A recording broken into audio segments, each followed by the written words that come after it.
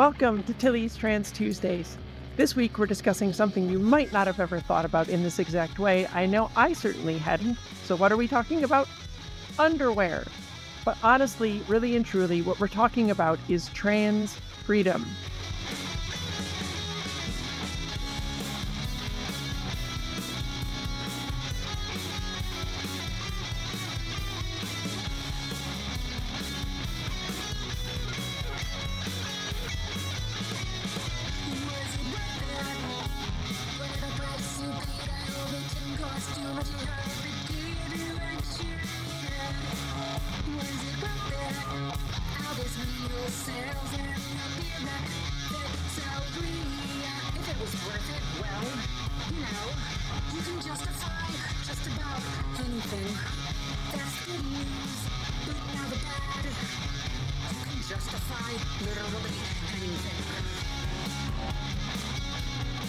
Hi, I'm Tilly Bridges, your host, and I'm joined by my writing partner, my best friend, my wife, our token cis representation, the anti-gravity that keeps me from getting too weighed down, Susan Bridges. Am I anti-gravity? No, you're anti-gravity. You're my anti-gravity. Am I? Yes. All right, maybe. This isn't where you're supposed to argue with me. I'm just commenting. Anyway, cis isn't a bad word, and if you think so, you're probably a bad person. And there you go again. Okay. All right. It's your mantra. Yeah. Our guest this week is Alexis Soucy. She's a growing YouTuber and model who focuses on trans visibility by sharing her life experiences on her channel, Trans Cinderella. She's also an avid Lego builder who spent a year building large-scale models for Legoland parks and resorts all over the world. When she's not building Lego, she's building and fixing WordPress websites for her day job. Wow. Welcome. Lego. Neat. Hello. Welcome. Hi. I'm so excited to be here, and that was the most adorable introduction I've heard from you guys yet. Aww. Flatterer. Okay. So I've got to ask you, what the heck is being a YouTuber like? Because it's so far outside my realm of experience. Like, video still gives me dysphoria. And so I'm not sure I could manage it even outside of that, though, because I just don't know anything about it. I know nothing about that world. What is it like? Well, heck, I'm trying to keep this curse free. Heck. Hell is okay. That's PG-13. Okay. You can say so hell. Hell. Like I've had to take several breaks over the course of doing this, and it's almost entirely because you get these, like, certain videos will get popular, or just find the right audience, especially it seems short form content where the hate really comes in. Really? And I think it's just because the nature of like TikTok and okay, sure, Instagram Reels, like, they're literally all the same. Everyone just makes a TikTok and then posts it everywhere else. So it gets that, it's that quick release, and so there's like, oh, I'm gonna comment and then I'm gonna go away, and because most people I'll clap back and they just don't say anything. But it's the waves of hate comments can get really rough. Although I have found, at least lately, when I post on Instagram instead of YouTube, or like I'm not even really on Twitter anymore, but it's like, it really depends on the platform. So like with YouTube, I notice a lot more transphobia, like, right out of the gate. Outside of that, Instagram's really pretty chill, and what it comes down to is content moderation. Yeah. So you have, like, we're seeing this now with Twitter. It's why I left Twitter, basically, is, as you loosen the rules and allow people to say terrible things, it gets nasty, and it gets nasty fast. Yeah. Like, the only reason I can still be on Twitter is because before Musk took over and blocked, like, third-party sites from being able to interact with it, I used a transphobe block account that blocked 300,000 people. It was all people that would follow giant, like, transphobe accounts. And because of that, it's like almost a peaceful experience. And it's gotten a little worse since he took over. A few get through the cracks, they reinstated a bunch of people that they had banned for transphobia and things. So that's not great, but it's I do think, though, that there's some similarities now between YouTube and Twitter with the For You tab, where it's just serving up the hate and whatever's going to get the engagement. And so those are really getting very similar in a very bad way. Yeah. Like the For You tab, if I don't notice I'm on it right away, I'm like, why am I suddenly enraged and horrified? Oh, right. Yeah. it's bad. The one good thing about YouTube compared to some of the other social media platforms, and really the same as like Instagram, basically Twitter's the only one that does this, is you can't like retweet a YouTube video. Like you have to like go through the work of copying the link and going and pasting it into the other app, and then like you have to do work yourself. Whereas on Twitter, you can literally just hit a button and just spread it to a million people. That's where like I had this experience recently, and it was kind of like the nail in the coffin for my Twitter experience, where I was on my own personal break, but I had sent a picture to my wife the night before talking about how I was feeling dysphoric when I was out with some friends. And she shared it that night and asked people to compliment me. And I was like, oh, that's really nice. And she said, everyone's being really sweet, because she largely has a very positive following, a lot of trans people as well. And yet the next morning, it was a just absolute flood. So somehow a big anti-trans account had gotten a hold of it. And the tweet had gotten, even though she has less than 2,000 followers, her tweet had almost 100,000 views. Oh my God. The quote tweets were several thousand at that point. And I was like, okay, well, we're just going to go in and delete this. And that's when I was like, I'm out for good. Like, you might see me tweet YouTube link videos, and that's it, because that's kind of the reality of being a visible trans content creator. Because even when if you share your appearance and like, you're gonna get the comments, even when like Passable is such a whole I'm sure you've done like 6 episodes on it. It's such a whole it's such a huge topic. Yeah. And it's such a nuanced thing. But it's like, I even had a guy literally yesterday on an Instagram video I posted like 2 weeks ago that comes in and is like, I was talking about using the bathroom at Disney World and how literally no one blinked, no one said a word, no one even as stealth as could be, because I go in there, I do my business, and I leave. If I'm going to get on video or anything like that, obviously I'm going to do it out of the bathroom. Yeah. And his comment was, oh, well, you must have been really well disguised or something like that. And I'm thinking,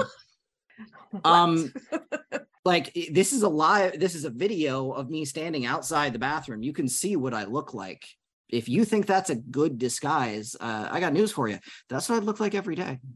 Yeah, it's weird, because I've gotten that a few times too, where people like transphobes will leave a comment and they'll be like, "You're never ever ever gonna pass," and it like blows their minds when I'm like, I don't care.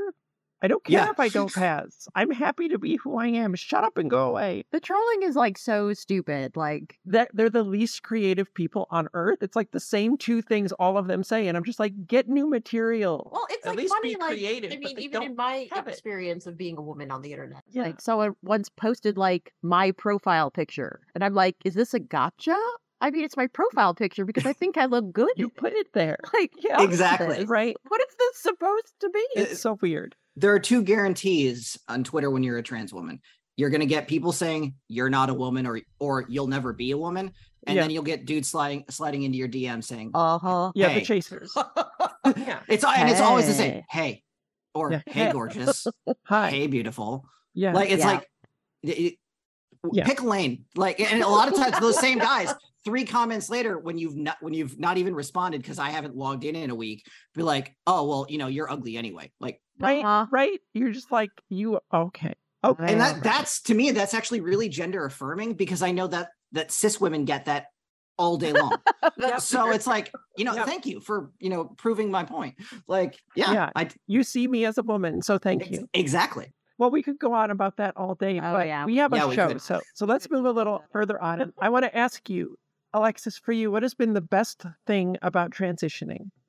I've listened to enough episodes of the show that I knew this question was coming. Yeah. And I wanted to give a not the same response, because I know a lot of people's, it's like, finally getting to be myself. And that is amazing.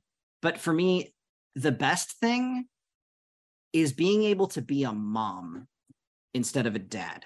Oh, it's so good, isn't it? And it took me a long time to really understand that, because as I was even before transition, and I've gone through the process of beginning a social transition and then detransitioning, taking a few years off and going, no, I really, really do need to do this. Where I had a hard time really dealing with my kids and connecting with them. Yeah. And it wasn't, and even as I began transition and, they were asking me like, well, do we call you dad? What do we call you? And I was like, yeah, just keep calling me dad. That's what you're used to. And then I saw the Queer as Folk episode. I think it's either the second to last or the final episode of the reboot series, where Ruthie goes through this process because she's home alone with the kids and she's panicking, and she picks one of them up, and it says one of the kids says their first word, and they say mama. Yeah. And I just lost it. And it was like I finally figured out what it was, and it was that click. And now we're going through that process with our kids, like getting them used to changing like what they call me. And, sometimes they're good with it. Other times they're like, but you said, and I'm like, yeah, I know. But like, just like me, things change. Yeah. So going through that process and being seen as kind of more of the nurturing type and the caring type, which is doubly hard because I have my wife here who's been a mom for 12 years now. And it's like, it's complicated. I'm not trying to replace her, but it's so affirming, and she's been great with it. And she really wants the kids to see me as a mom as well. And, I still have that switch in the back of my head. I can flip it and like, nope, time to go be dad mode for a minute, because somebody's got to. But, most of the time, and the kids see that and they appreciate it. And the longer we've gone through it, it's been probably easily the best part of my transition. Yeah, it's been a really magical thing. I mean, I did that, whole episode about Mother's Day and how complicated it was for me. But so I'm so glad that it's gone so well for you. It was one of those things that I never thought about even before transitioning. And we had a kid first, and it was just, there's so much going on in your head.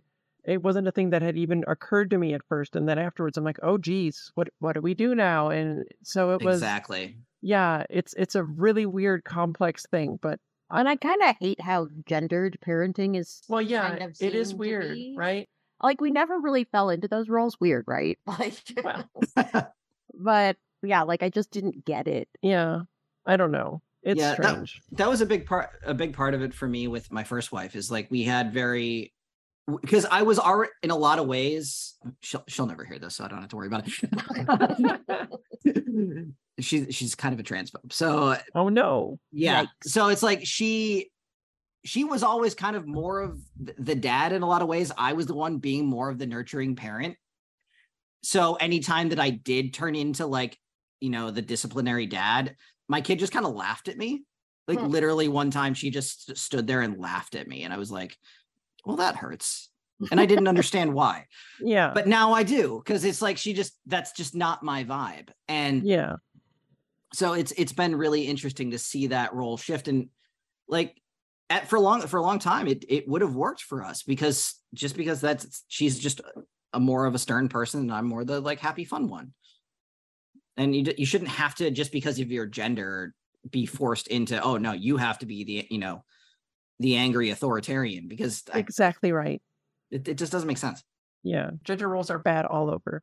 Exactly. But okay, so on the flip side of the coin then, what's been the worst thing about transitioning or one of the hardest parts for you? Well, I live in Florida. Okay, that takes the cake. So right? Yeah, there you go. There you go. It's one of those things that for the longest time I watched the debate over gay marriage and things like that happening here in this state.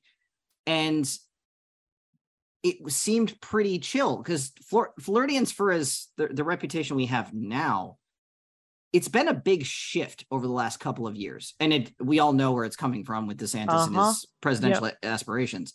And so it was such a huge change because like we have gay days here in Orlando every year. Girls in Wonderland is here every year, and like at the same time too. So it's like literally 2 weeks ago, it was just the gayest city in the country.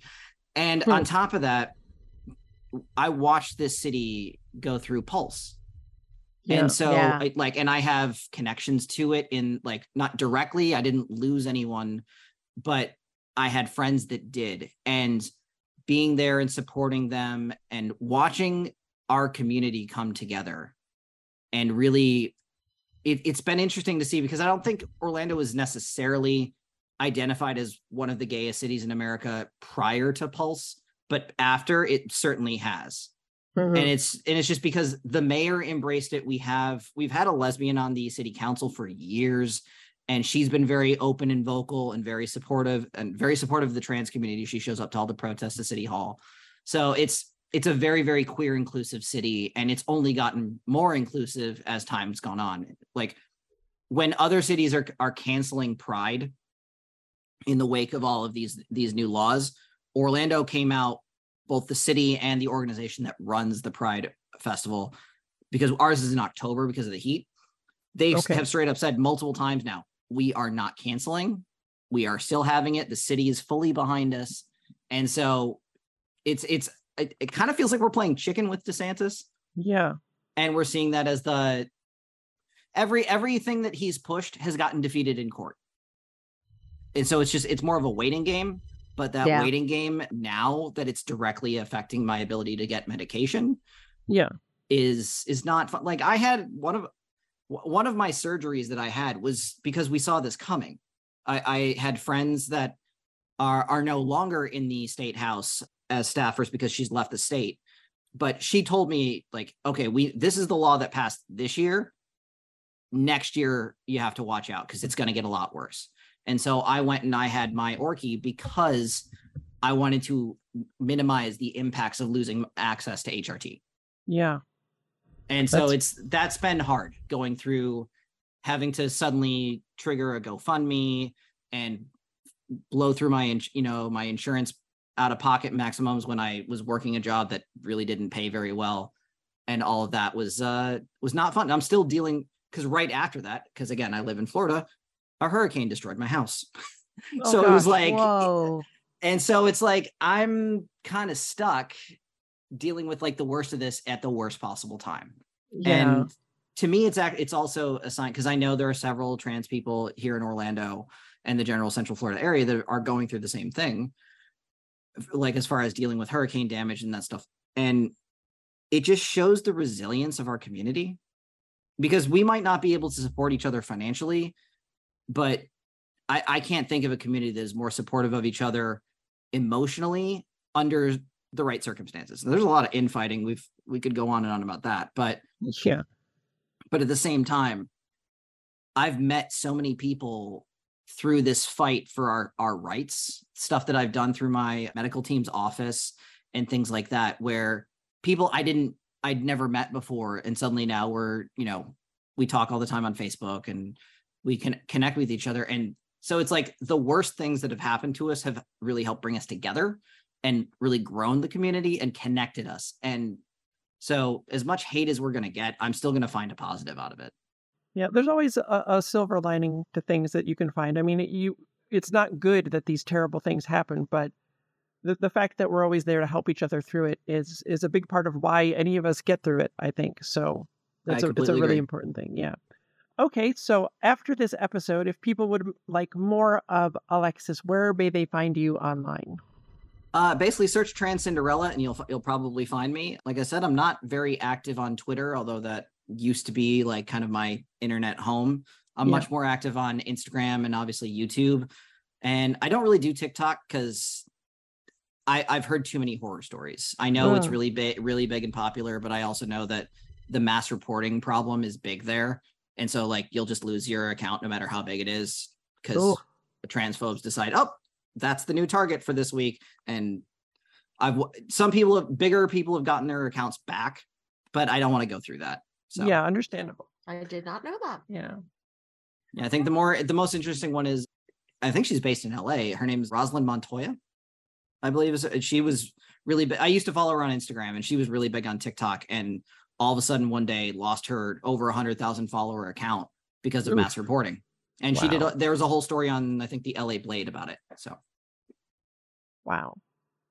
Okay. Well, I have no intentions of getting on TikTok since video is still very dysphoric for me, but now that's an extra good info to have. Okay, so there are some prerequisites for this week's topic. I mean, you don't have to experience these other Trans Tuesdays first. I can't force you because I'm not the boss of you. All I'm saying is that they'd help a lot.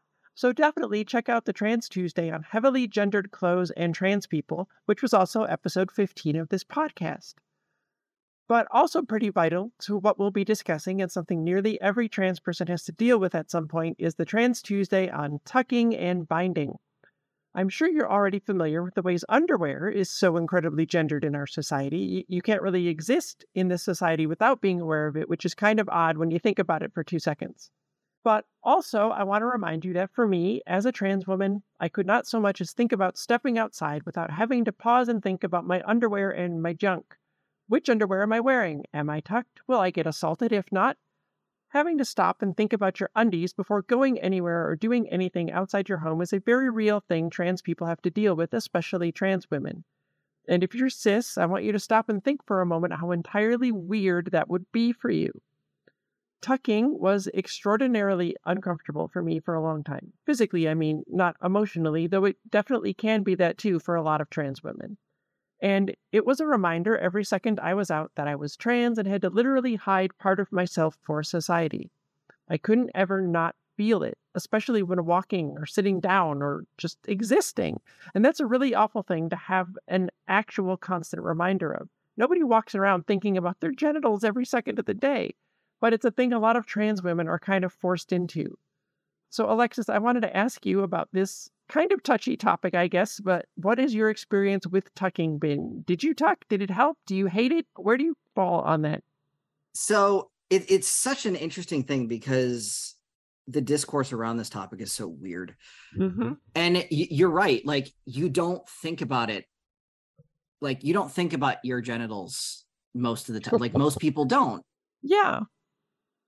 I try not to, but sometimes when I put, like, I'll put on a dress and I'll be like, and the first thing I do is like, look down and be like, okay, is this showing? Like, do I need to tuck? Right. Because I don't like to, like, it's very uncomfortable. Yep. It's less of an issue now that I've had my Orky, but it feels weird. And yeah, especially like, oh, it's like, am I going to have to sit a lot? Because people are going to be like, are you okay? Like, are you comfortable? I'm like, no, I'm not. but I can't tell you why. Yeah. You know, and I actually very recently, I explained the process of tucking to my wife.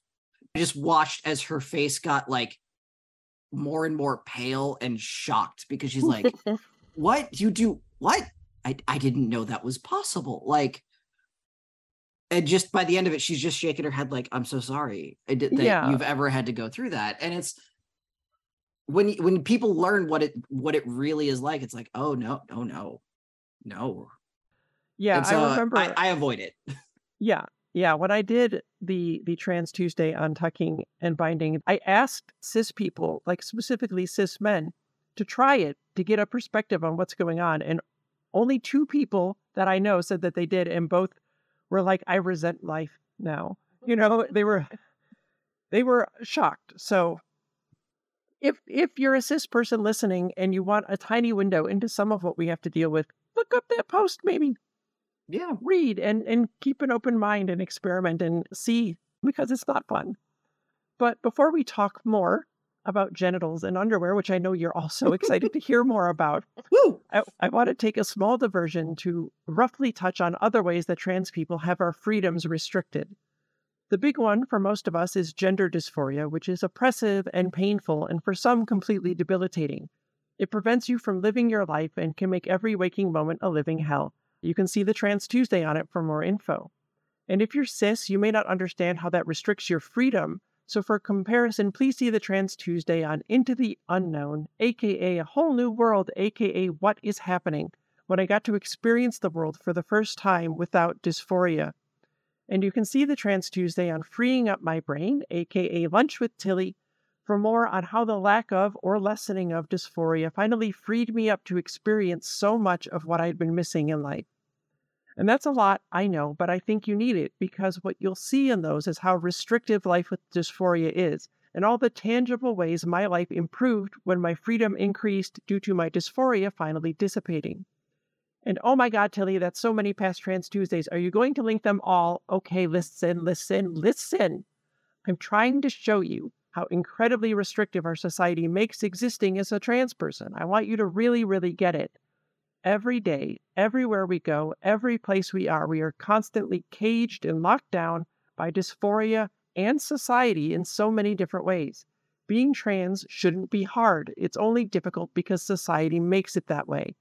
And you touched on this a bit before, Alexis, but are there other ways that you found your freedom has been restricted, specifically because you're trans and living in Florida is, I understand, a very big part of it?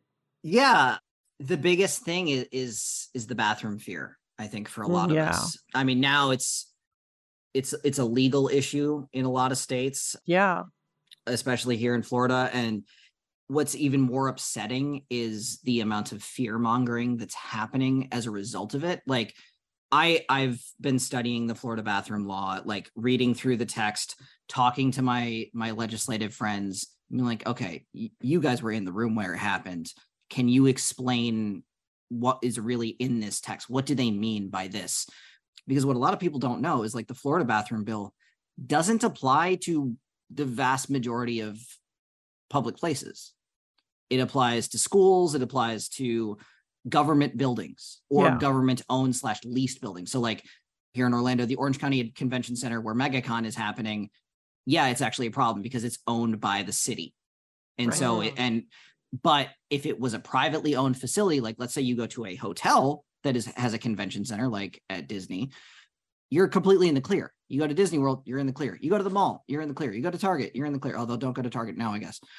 Like, it's like, it's as hard, like our freedoms are being restricted by our own community, because I have people on social media telling me, oh, if I use the bathroom in Florida, I'm going to get arrested. It's like, no, that's not how that works.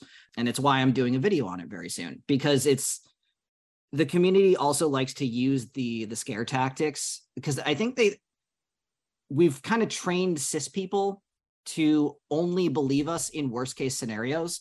Like we need to paint the picture like the world is ending and it could happen to you, so you have to help us. And it shouldn't be that hard. And a lot of that is really on cis people for making us be basically constantly hyperbolic. Yeah. But it can also really hurt the community and hurt freedoms as well, because there are people that are essentially fleeing the state saying, oh, well, it's not safe for me here. And I mean, there are legitimate safety concerns, especially with the growing wave of bigotry that is making us unsafe. That's the real way our freedoms are being restricted, if we're being honest. But like, I know in most cases, and that's why this Instagram video I did a couple of weeks ago, and as it's blown up, I've seen the hate comments are all really generic. But when I was at Disney, where literally all around the world people are coming from, people of all different political spectrums, nationalities, races, religions, whatever, they're all using the bathroom and nobody blinks at me. Nobody says a word. So are our freedoms really being restricted in that sense? A lot of it just comes down to the way our online rhetoric is making us feel unsafe. And I think the community needs to be a little bit more aware of how we're hurting ourselves and how we're hurting our own community with the language that we choose to use, and not informing ourselves as well, because I think we're all, part of it also comes from, rather than like read the bills ourselves, we're relying on a cis writer to, from the Washington Post or the New York Times to write a piece. Hopefully they've done their research and don't have an agenda, and actually sharing that stuff, and especially with, it's the New York Times, you never know. So, I mean, you kind of know.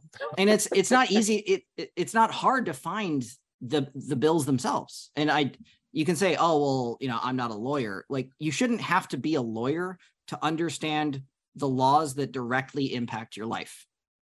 And if you actually look at a lot of these bills, they're not written in language that's like crazy legalese, and everything, like even things like the bathroom bill have very clear definitions. It says, oh, like the first thing will say public, or a public place. You could just read that line and go, well, see, anywhere I go in public. But then 2 pages down, a public building is defined as, and then it explains something owned by the government. I don't have it off the top of my head, but all the definitions are there. So if you do a little bit of your own research, you did an episode recently about the anecdotal nature of trans healthcare. Yeah. Like, why is it we are so willing to do our own research and be advocates for ourselves when it comes to our medical situations, but we don't do it for our legal situations? And I really think we need to do a better job with that. I think you are right. But I also think that even having to do these things, is another restriction on our freedoms, because we shouldn't have to, because cis people certainly don't, have to read about a law to see where you can be. I absolutely agree there too. Yeah. Yeah. That was part of the conversation I was having. Yeah. Yeah. It was like, we shouldn't have to do this. Right. So how the ever-loving heck does that relate to underpants? Well, let's bring it back around. Did you notice I've been talking about things in the past tense? Good ear, something's changed. If one of the ways I'm restricted is that I always have to think about my junk and my undies, freedom comes into play when I no longer have to do that. I mentioned in the Tucking and Binding Trans Tuesday that I'd found Tuck Buddies on Etsy. They make undies for trans women to assist with tucking, and they worked okay. They helped, but it was still tucking, and there's a link to the Tuck Buddies Etsy store in the show notes if you'd like to check them out. I didn't wear them all the time, just when going out, and as I mentioned in that Trans Tuesday on heavily gendered clothes, I already had non-tuck specific women's underwear that I wore all the rest of the time, but I'd have to stop and think about which I had on before going out. And even still, I couldn't wear my women's undies or the Tuck Buddies on my runs, which are very much still about maintaining the body that I want to have as part of my transition, which I talked about in the Trans Tuesday on body hacking, which was episode 9 of this show. So on my runs, I'd have to wear my old boy undies, either under running tights or biking shorts, and with another pair of loose shorts over them to hide everything. And let me tell you, every day having to put boy underwear back on destroyed me. It made me feel like absolute trash, dysphoria everywhere. And while some trans women tuck for their own benefit, some of us, myself included, do it only so cis people will not harass or assault us. And even still, we get stared at, and it sucks. And yes, there's a Trans Tuesday on staring, too. Don't do it. It's bad. A while back, a few trans lady friends told me about Leo Lines, another company on Etsy making undies and swimsuits for trans women. These ladies felt they may have worked a bit better, and though expensive, I gave them a try. There's also a link to the Leo Lines Etsy store in the show notes. So I got a pair, and the first time I put them on, I could tell they were different. They don't work for everyone the same. It's going to depend on the cut and the style and your anatomy. But for me, they are magic.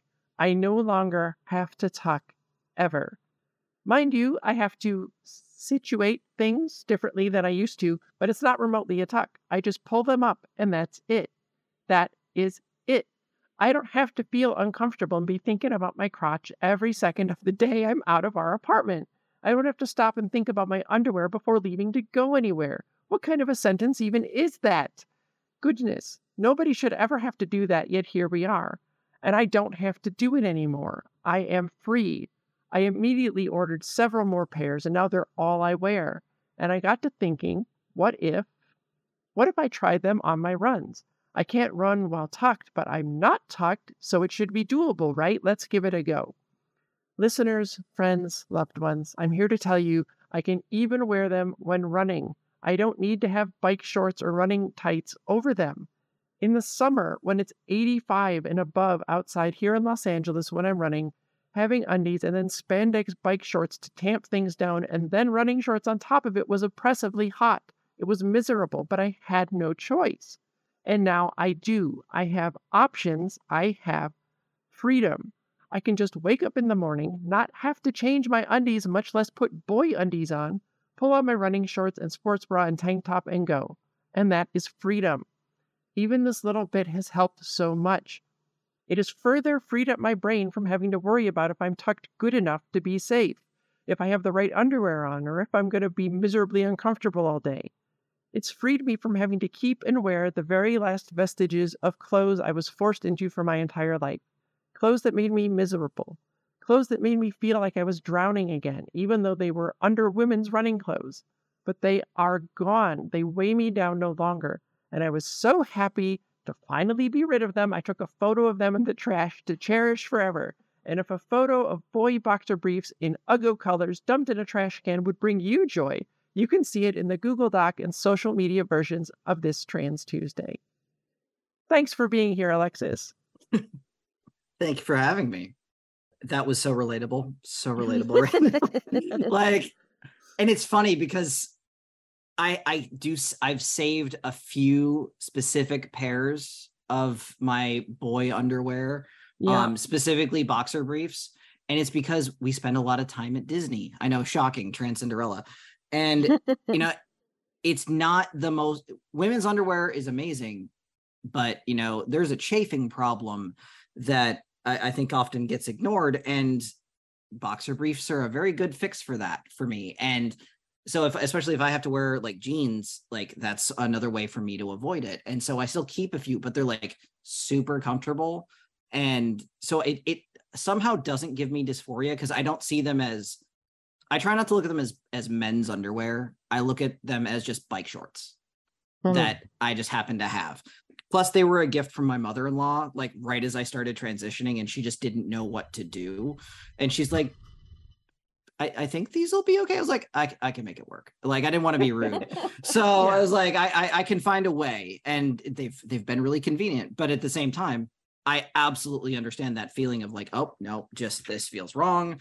There's a certain ways clothes just hit you that you're like, no, like I can't wear men's cut t-shirts. Like I just can't. Yeah.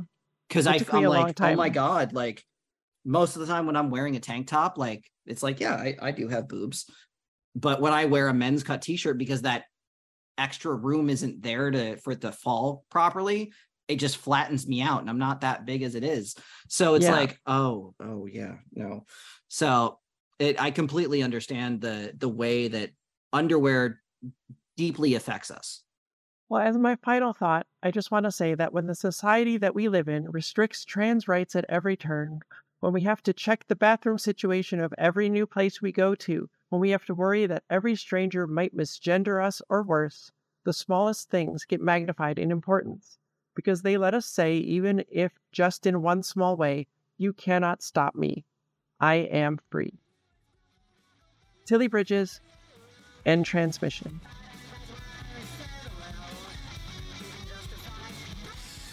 Tilly's Trans Tuesdays is hosted by Tilly Bridges and Susan Bridges, with audio editing and sound mixing by Jillian Morgan.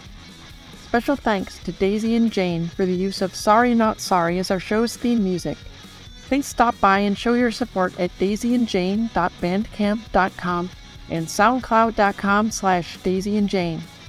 You can find me at Tilly Bridges on Twitter and Hive, on Mastodon at tillybridges at mastodon.social, at facebook.com/TillySBridges, and on Insta at HeckYeahTillyBridges.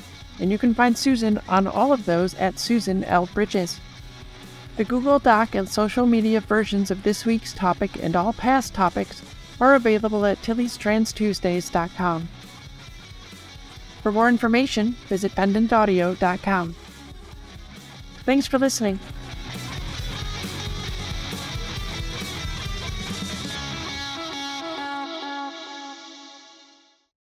Hi, I'm Tilly Bridges. Nope, I jumped ahead. Okay, I've never done this before. Leave this in, Julie. Okay, stop it. It's funny. All right. Okay.